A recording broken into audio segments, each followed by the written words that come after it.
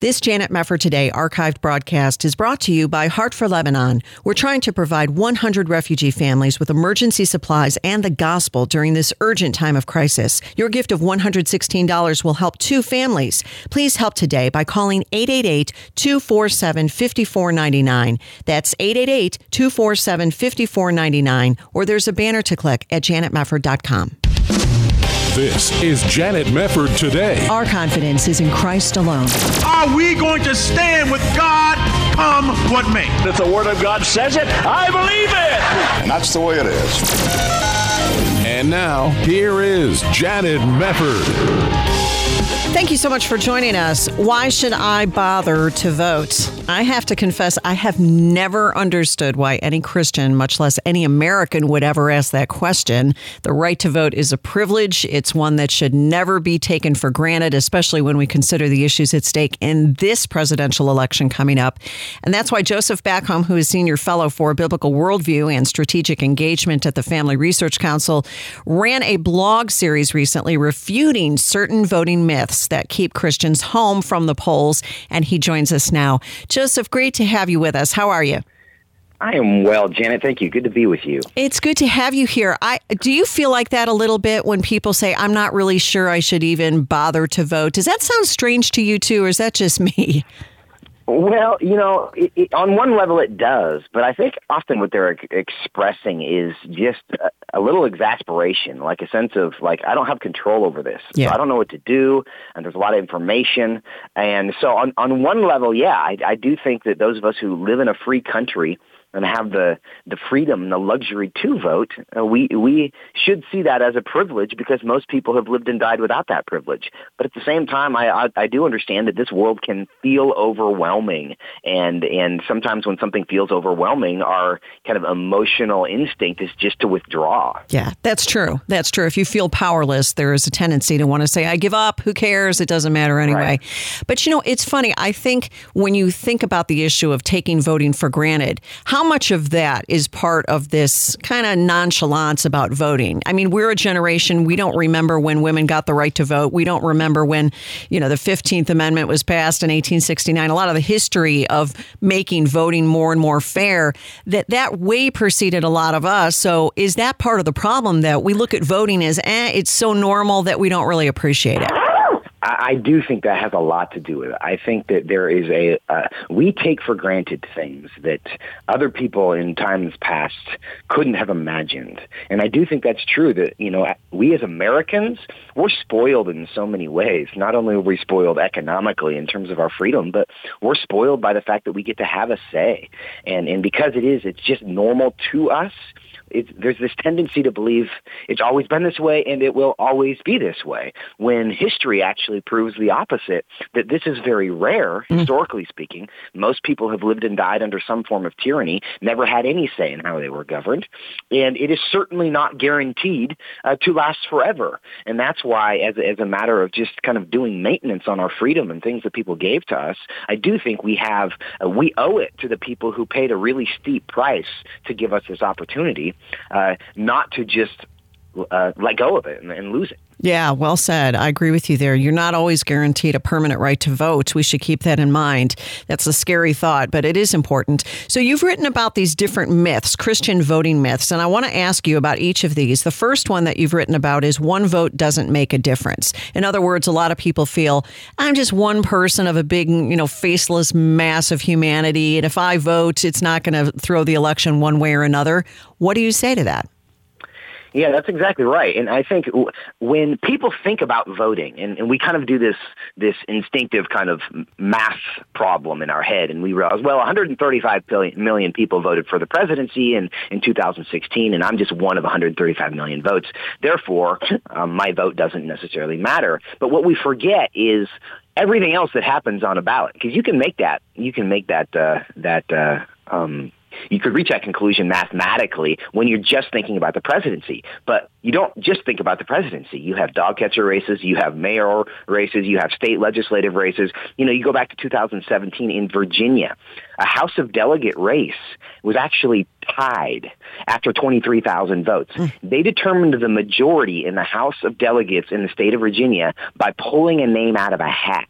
And so the entire state of Virginia's balance of power in one house of government was determined. It would have been determined by one vote, but because there wasn't one more vote to settle that, it was actually determined by chance, pulling a name out of a hat. We saw the same thing happen in New Mexico, where a state rep won by 2 votes. It wasn't 1 vote, but it was 2 votes. So close. When you go down to, we do a lot of talking now about school board races, because that's where a lot of these conversations about curriculum are being decided, about the kind of the gender revolution that's taking place in schools. Those decisions are decided at the school board level. Many races across the country are uncontested. Some don't have anybody who run for them. And the ones that are contested are often decided not by tens of thousands of votes, but by tens of votes. Just because of the number of people that vote in them. So the reason why it's not true that our vote doesn't matter is that there's so much going on besides the presidential race, which tends to get all of the attention. Really? And many of those races impact our lives in really significant ways. That's a really good point. And of course, I think about the 2000 election, because if people will recall, you had Al Gore versus George W. Bush. It triggered that recount in Florida, and Bush won Florida by 0.009%, 537 votes. Basically, that's what it came down to in order to decide a presidential election. So even in the case where you have an electoral college in play, that makes a difference. If you show up, if 600 more voters had showed up and voted for Al Gore, he would have been president. That's exactly right. And so there are those occasions, while there are literally thousands of instances where a few votes matter across the country on a range of elections, occasionally, even on the most high-profile elections, a few dozen or a few hundred races make a big difference. So it's important to keep perspective on everything that we're involved in when we're voting. Really good. Joseph, do you think that this is more of a likely myth or excuse that people make when it comes to the presidential election, precisely because it is the Electoral College, the winner-takes-all system that kicks in with the presidency, as opposed to what you've mentioned, the judges or the dog catcher or the lower down the ballot races? Mm-hmm. Well, I think, sometimes I think it's an excuse, not a reason. It's like people just don't want to be bothered by it. They're just frustrated. They want to just walk away. And I think it's an easy excuse to say, oh, look at all those people who vote for president. My vote's not going to make a difference anyway. Because I don't think you can do a very thorough analysis of elections and how they work top to bottom of the ballot and say my vote doesn't matter. And particularly when you think about, and, my parents used to tell me, what would the world be like if everybody did what you did, right? So if one person decides my vote doesn't matter and they sit it out, well, does that make a big difference? I don't know. But what happens when 40 million people make that decision? And that's what you have, you have 40% in 2016 of evangelicals didn't fill out a ballot. And so you have, when one person says that, the impact is smaller. But when tens of millions of people reach that same conclusion, do those collective votes make an impact?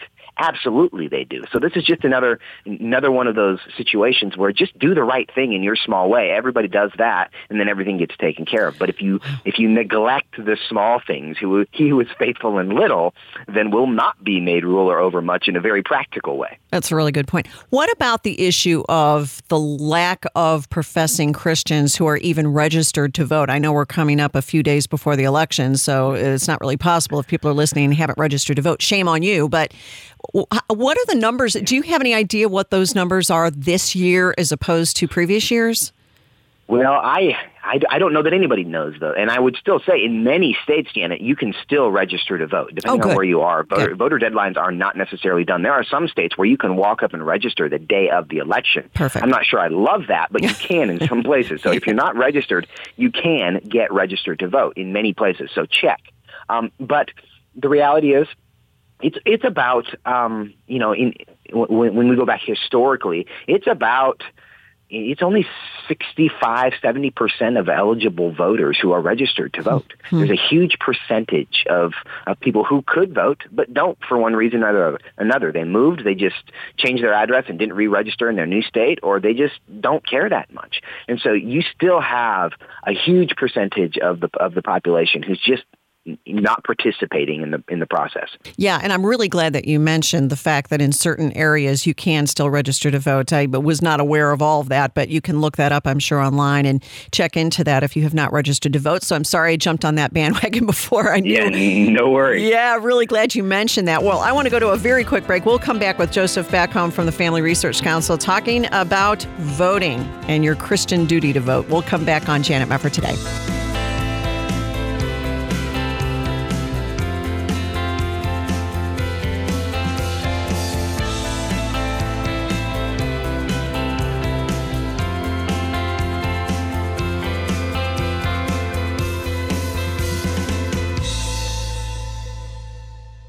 Hi, this is Janet Mefford for Preborn. Candace talks about finding out she was pregnant. Thankfully, an ultrasound provided by Preborn allowed her to hear her baby's heartbeat. The sonogram sealed the deal for me. My baby was like this tiny little spectrum of hope, and I saw his heart beating on the screen, and knowing that there's life growing inside, that sonogram changed my life. I went from just Candace to mom.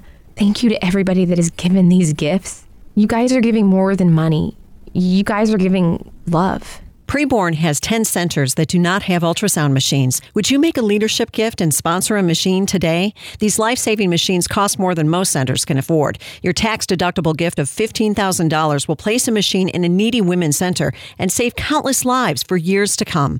To donate, call 855-402-BABY, 855-402-BABY, or there's a banner to click at janetmefford.com. For several years now, Syrians have been pouring into the country of Lebanon to seek refuge amid terrorism and civil war. Now the crisis in Lebanon has escalated in the aftermath of COVID-19, a crumbling economy, and a devastating explosion in Beirut. Yet the spiritual crisis in Lebanon is the most devastating crisis of all because many people there have still never heard anything about Jesus. That's why Heart for Lebanon is on the ground ministering to hurting refugee families in the South and the Bekaa Valley in Lebanon, providing emergency supplies, Christian education, Bible studies, and worship gatherings for these refugee families. And the impact is incredible. Your investment of $116 will help 2 families impacted by the crisis in Lebanon to get emergency supplies that they need to survive during the next 60 days. But best of all, these families will hear the gospel of Jesus for the very first time. A gift of $58 is enough to help one family. Can you help? Call now,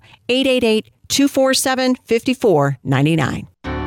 You're listening to Janet Mefford Today. And now, here's Janet. We are back, and we are chatting with Joseph Backholm, Senior Fellow for Biblical Worldview and Strategic Engagement at the Family Research Council, and he has put together a blog series really good on the Christian voting myths. And the second one, Joseph, is God is in charge anyway, so it doesn't matter if I vote. I put that one kind of on the same level as if God wanted my crops to grow, he would water and plant the seeds himself. I mean, you can't. He gives you the tools, and you have a responsibility, don't you, when it comes to voting?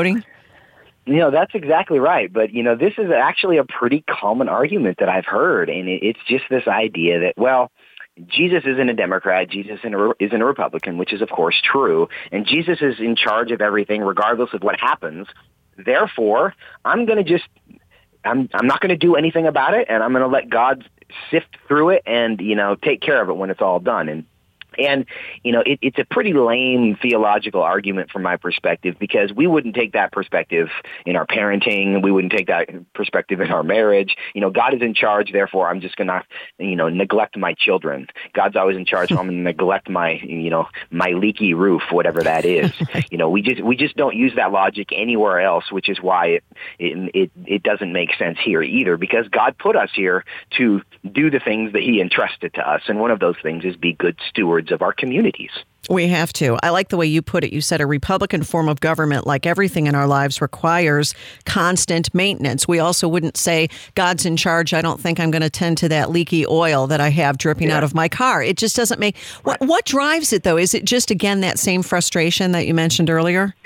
I think, yes. I think people are frustrated with the process. They get frustrated with the system. They get frustrated with the people. Emotionally, they want to disengage. And so they want to find a reason that will allow them to. So they go looking for arguments. And that sounds kind of high-minded and spiritual. Because it's true that God is in charge, and he sifts through our brokenness, and he sifts through our mistakes, and ultimately his will is accomplished. And we don't have the power to derail God's ultimate plan, of course.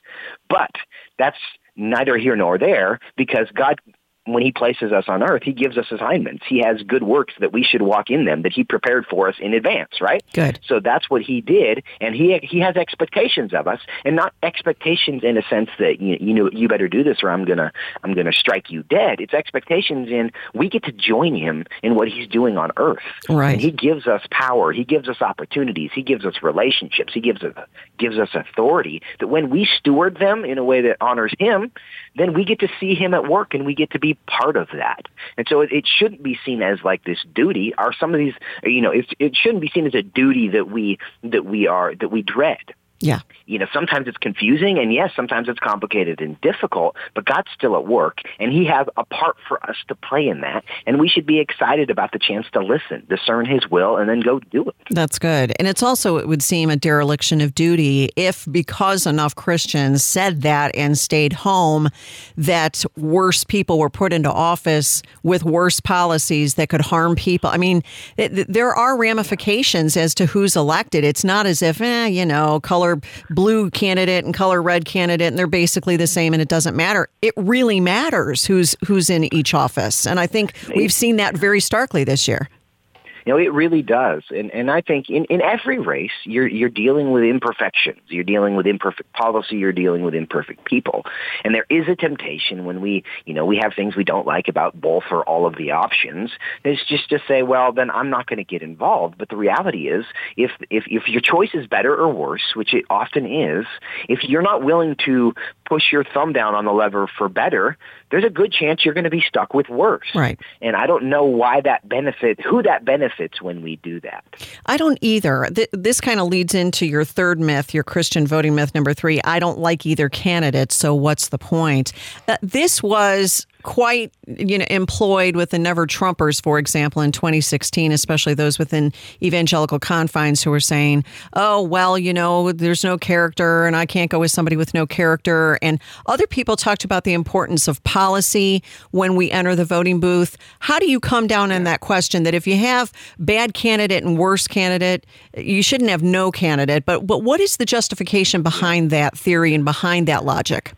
Yeah, well, I try not to bind other people's consciences, and I think this is an area within the church where we can have sincere differences of agreement while all trying to do the right thing. But for me, this is a practical situation. It's not like social media where you're saying, I like everything about this image or this quote, so I'm going to give it a thumbs up. The reality is on the ballot, you're not necessarily choosing between perfect and awful. You're choosing between, I think this is better than the alternative. Yeah. And I think that we should have just practically speaking, the willingness to do that, because most of our choices in life are imperfect. And when you evaluate, how do we choose between imperfect options? Let's look at their policies. What do they actually do? Yeah. And is there one, removing the personalities from it, is there one direction that I like better than the other? If there is, that might help us make a choice. And then look at the people around them. Who do they bring with them? If you don't like the coach of the team, do you like anybody on the team? And is the team generally doing what you want to get done? Yeah, and there is, just because politics is it's such reality TV these days, there's so much hypersensitivity about who the personalities involved are. And they do matter. The people involved matter, and character matters. All those things matter, but they may not be the only thing that matters if you can't easily make a choice based on those criteria. And that's a hard thing, I think, for many Christians, because we are so fixated, rightly, I think, on the character of the people who serve in public office. But I think people also recognize there have been big shifts, tectonic plate shifts in the political system in the last 15, 20 years. I can think, and I won't name any names, but I can think of men I voted for various offices who had great character, and they were terrible in office. They just were very ineffective in their public office. So what about job performance? That's also, it would seem, to be an important thing to talk about as well. That's exactly right. And when it comes to the issues that matter most and, kind of being single issue voters and those kind of things, it's like my 9-year-old agrees with me on everything, but I don't think my 9-year-old should be president of the United States, right? So some of these things we're establishing minimum requirements for what should be there, which will allow us to eliminate some people. And then in some ways, we are hiring for a job. It's like, well, who's the best person to accomplish the job that we have in front of us? Which Uber driver do I want? Do I want the driver who's driving in the direction I want to go, or the guy who's going the opposite direction? Whose car am I going to get in, even if I may not like the ride? Are they going the direction that I want to go, or are they going the opposite direction that I want to go? Makes a lot of sense. So the fourth Christian voting myth that you mentioned is I'm not in the majority where I live, so why bother? I've been in this position. Since I'm from Illinois, it always seems like my vote didn't count. Now I'm in Texas, and in a better way from my perspective, I'm in a majority here. What about that issue that, boy, my vote just doesn't count because I live in a state that either it's overwhelmingly my position or it's overwhelmingly against my position? Kind of back to the first myth, aren't we? Yes, a little bit we are, but there's a little twist on this because, the best illustration of this I think of quickly is when you go back to 2016 in the race versus Trump and Hillary. Donald Trump was elected with the votes of less than 20% of the United States population, and it was about 25% of the eligible voters. Why is that? Because you have the whole population within that. You have eligible voters, and then you have a subset of that, which is registered voters, and then a subset of that is people who are actually voters. Yes. And so the fact is that every election is decided by the people who turn out to actually vote. It's not decided by a sample of what does 100% of the population actually think. It doesn't matter what actually people think. It matters who shows up and fills out their ballot, which is why turnout matters so much and why the minority of a community always determines the outcome of an election, simply because so many people don't show up. So you can win elections with 20% of your community, with 25% of your community, and even 25% of your country, as long as everybody does their job.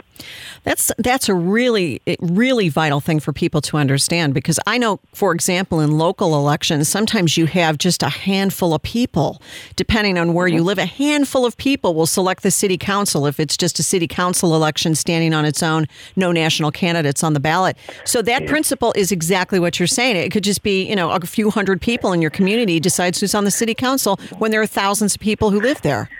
That's exactly right. And I talk to churches about this sometimes. That I tell a pastor, you go get 2 or 3 of your pastor friends and you guys run a slate of candidates. You can run in your little town. You can own the city council just by each nominating somebody to run and telling everybody these are our people. This is who we're going to vote for, because there's just so much organization, so little organization that goes into these small races. You don't have to be the majority in your town. You just have to care enough to do some work to make it happen. And you can.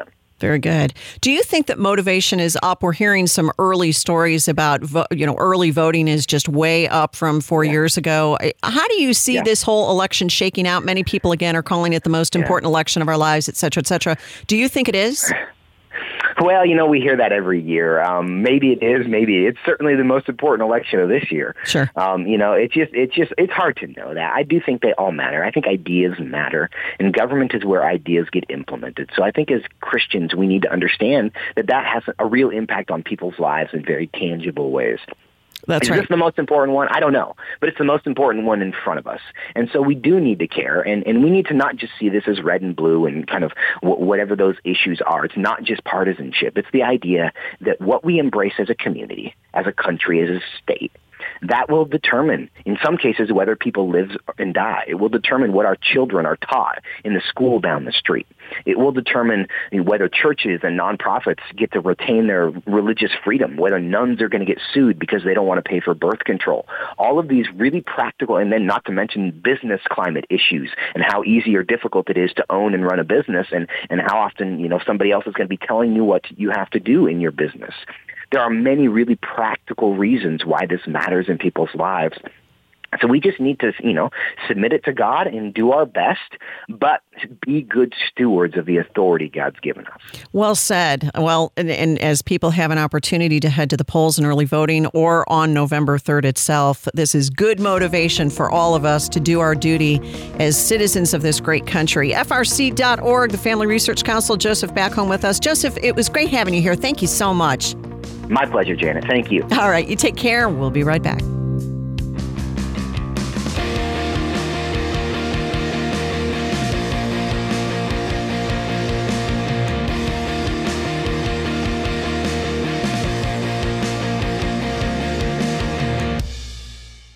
This Janet Mefford Today archived broadcast is brought to you by Heart for Lebanon. We're trying to provide 100 refugee families with emergency supplies and the gospel during this urgent time of crisis. Your gift of $116 will help 2 families. Please help today by calling 888-247-5499. That's 888-247-5499, or there's a banner to click at janetmefford.com.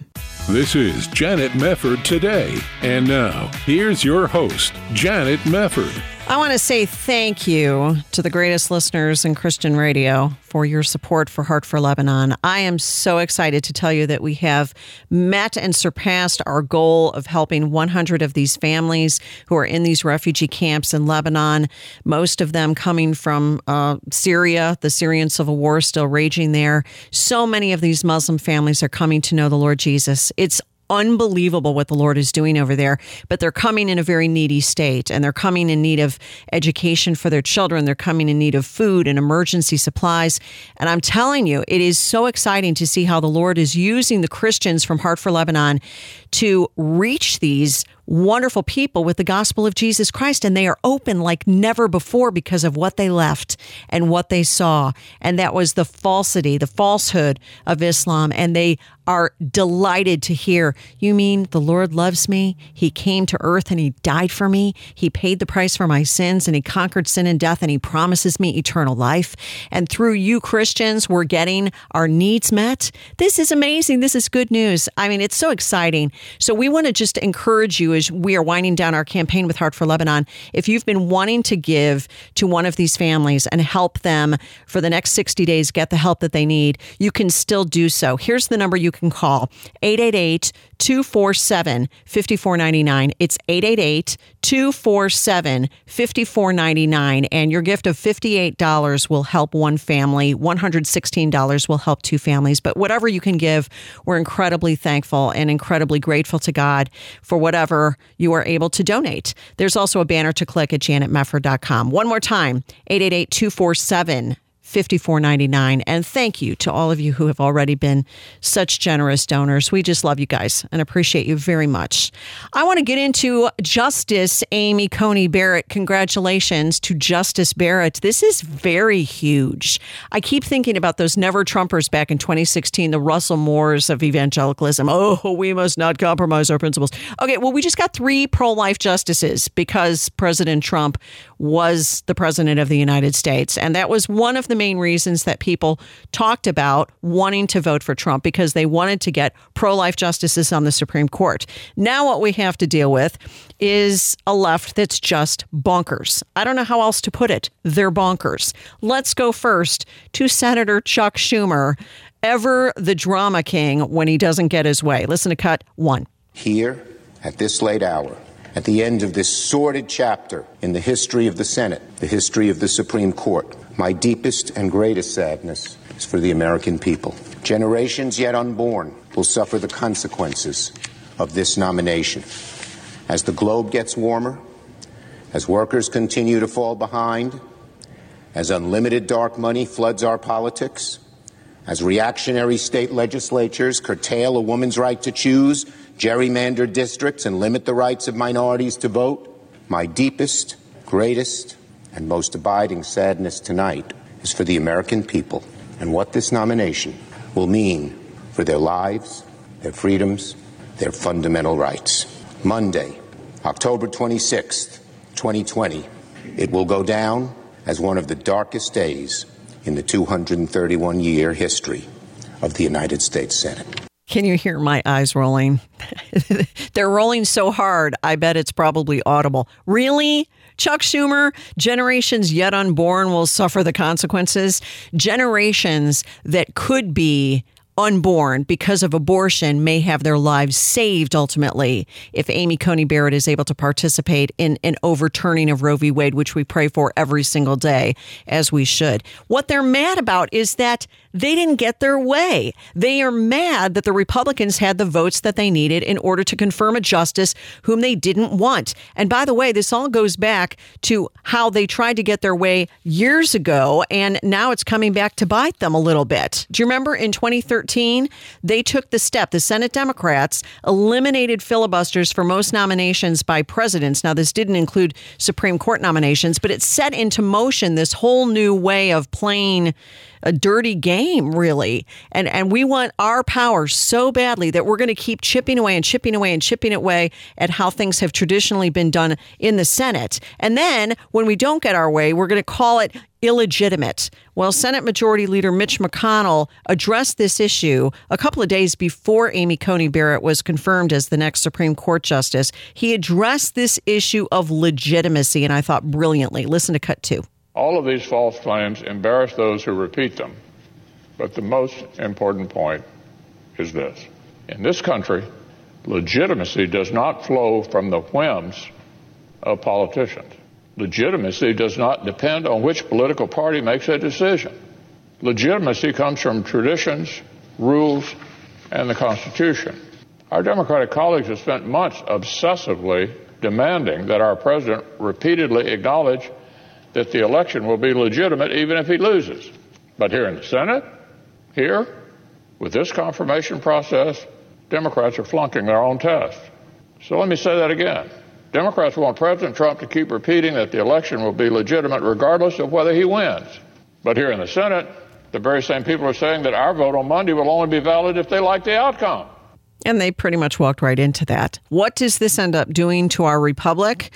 Senate Majority Leader McConnell went on to say this. Cut 3. Our republic cannot abide any political faction making illegitimate a sloppy synonym for we're not happy. Well, of course they're not happy. That doesn't make anything about this illegitimate. That kind of recklessness, Mr. President, leads down a road none of us should want to travel. So that's why I keep correcting the record. Even though it might seem silly, after all, if Republicans have the votes, why not just ignore my colleagues' misstatements and move on? But I've chosen not to do that. It remains our duty to separate right from wrong, fact from fiction, for the good of the Senate and for our country. Well, I'm glad that he went on the record and said all of that, because I think posterity ought to show somebody was thinking clearly during this dark time in American history. It's amazing to me. I look at some of these people, some of the same people who went berserk during the Brett Kavanaugh scourge. It was horrible what they did to that man. And they had no shame whatsoever. And I'm thinking, how do these people get elected? Do people really look at some of these people and say, yeah, that's a person with a great temperament and a real sensible outlook on life? I think that would be a good choice for the Senate. Enough people do that these people keep getting reelected. So, this is the way it goes in America. But speaking of nuts, listen to this little rant after the confirmation of Amy Coney Barrett. This is Rachel Maddow on MSNBC. This is cut 4. One of the things that the Democratic leader, Chuck Schumer, said on the floor of the Senate tonight was the next time the American people give Democrats a majority in this chamber, meaning in the Senate, you, meaning you Republicans, will have forfeited the right to tell us how to run that majority. What Senator Coons is talking about there in terms of rebalancing the courts is what Democrats are talking about. And they've tried to demonize this issue in the presidential race, calling it court packing and all of these other things. But over the past 8 years, Mitch McConnell, in particular, and the Republicans in the Senate in general, have embarked on a radical transformation of the judiciary. And they did through cutthroat tactics and radical hypocrisy. If Democrats just decide they're going to live with those consequences and not fight fire with fire, they're essentially disarming themselves in politics and letting McConnell's way run things for Republicans and not for the other side. I think that when you force the pendulum that far to one side, it comes back. And anybody who's not expecting that once there's a Democratic Senate majority and a Democrat in the White House is kidding themselves. It's coming. Okay. Rachel Maddow calling Republicans radical is hilarious. It's hilarious. They're radical. Mitch McConnell is radical. Can you believe these people? The Republicans have the executive branch and they have control of the Senate, and they actually went ahead and did what is allowed constitutionally to nominate and confirm a Supreme Court justice who is highly qualified and comes highly recommended. And even Biden had said that he thinks she's a good person. So why is that radical? They're the radical ones. They are the ones who are continually trying to be totalitarian about everything. It's their natural state. It just is. Why else did we see Alexandria Ocasio-Cortez immediately put out a tweet saying expand the court, and the rest of the squad jumped right on it? Ilhan Omar, Rashida Tlaib, the usual suspects. Yeah, pack the court, pack the court. But Rachel Maddow, this court packing discussion. Yeah, there's not much to it. Really? We're going to come back. Stay with us.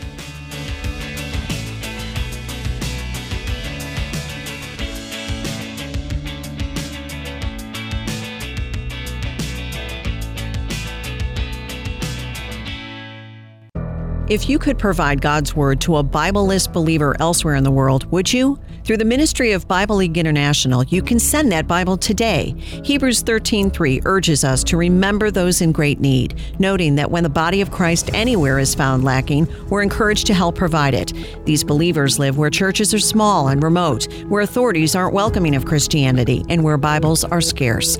As Pastor Carlo in Peru says, they need the hope found only in God's Word. Everyone wants to read the Bible, but what happens, there are a few copies here in the area. Many of them will be sharing a single Bible. For only $5, believers around the world will receive Bibles and be discipled in their new faith. $35 sends 7 Bibles, $100 sends 20. And because of a matching gift right now, your gift will be doubled. Call 800-YES-WORD, 800-YES-WORD, 800-YES-WORD, or there's a banner to click at janetmefford.com.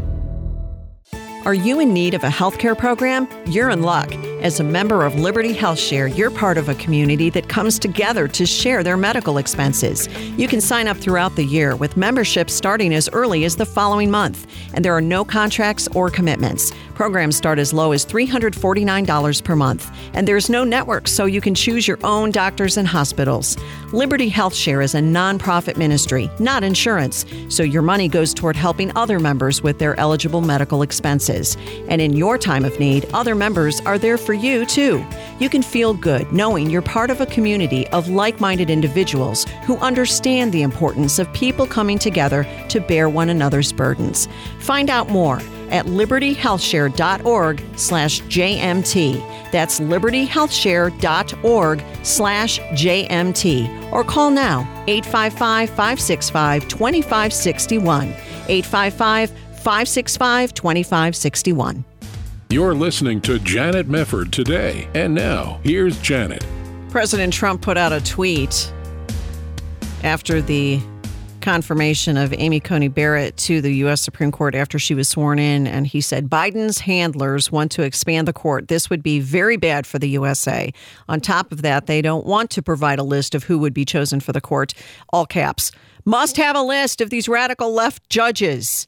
They won't provide it. Kamala and Joe don't want to talk about court packing, but some of their friends talk about court packing. But before I get to that, and I will get to that in a minute, I want to go back to something that had come up in the course of playing some of that audio for you in the last segment. Rachel Maddow saying the Republicans are radical for having confirmed Amy Coney Barrett. Chuck Schumer saying it's the saddest day in American history. Good grief. First of all, let's go back to what happened during the course of the confirmation hearings of Brett Kavanaugh. I'm still not over that. I don't know about you.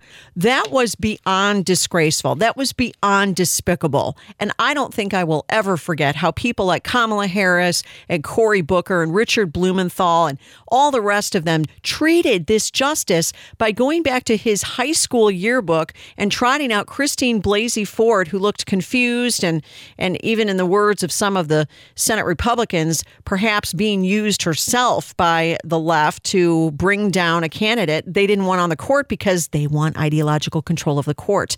They are able to get through the court what they can't get through legislatively, and they know it, and we know it, and they know it that we know it.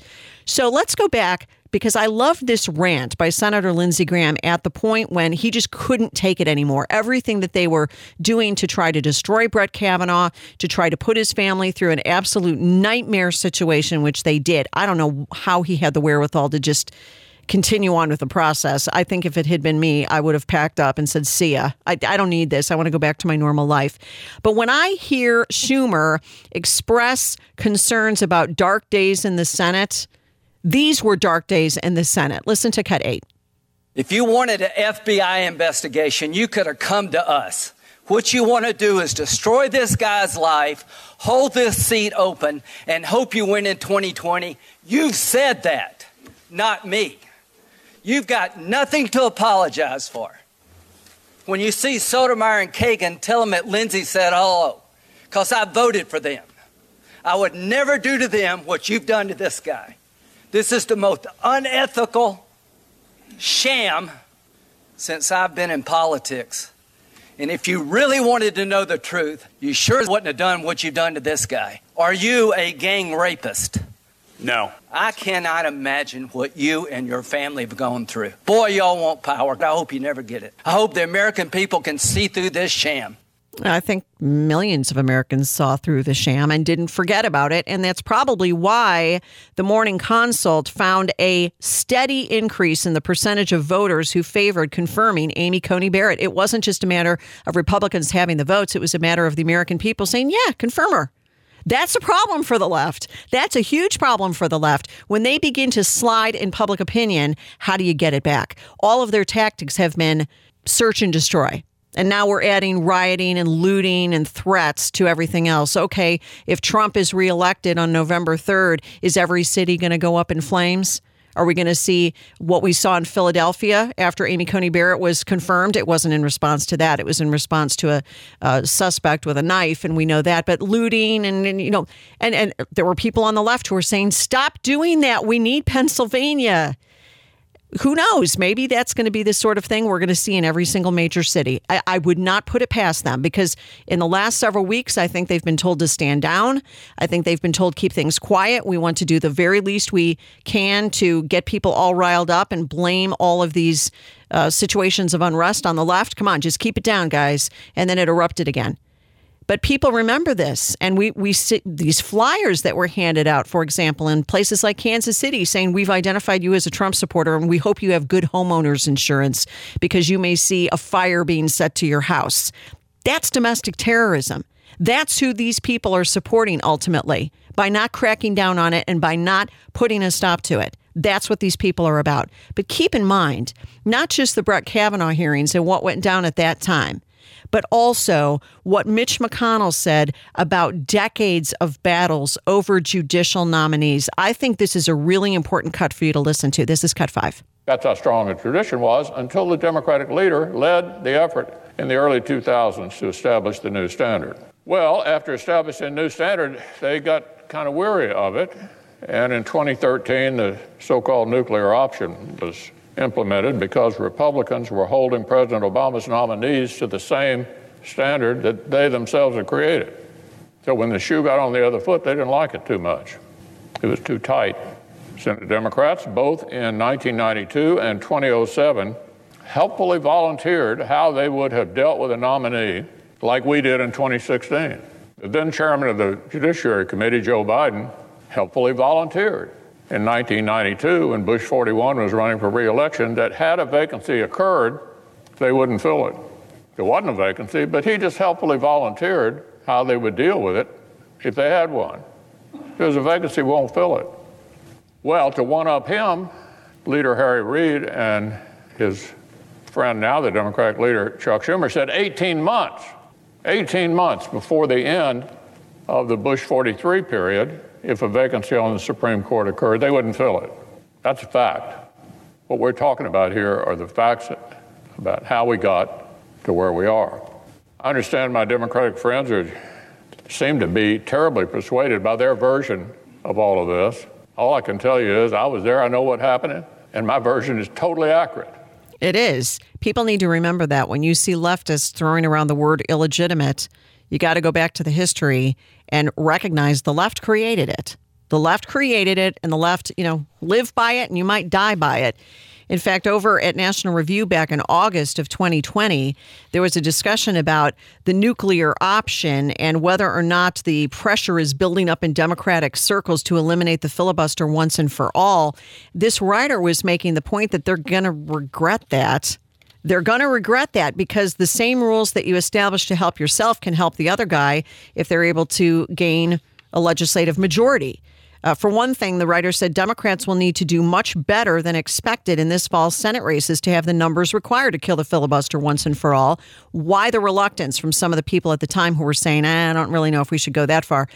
For all the furor on the left, these senators likely realized that eliminating the filibuster could come back to bite the Democrats. Most obviously, the successful Senate confirmation of 200 federal judges to date, this is back in August, during Donald Trump's first term ought to encourage caution on the left. That torrid, record-breaking pace has been made possible by Democrats' decision under Harry Reid in late 2013 to kill the filibuster for judicial appointments.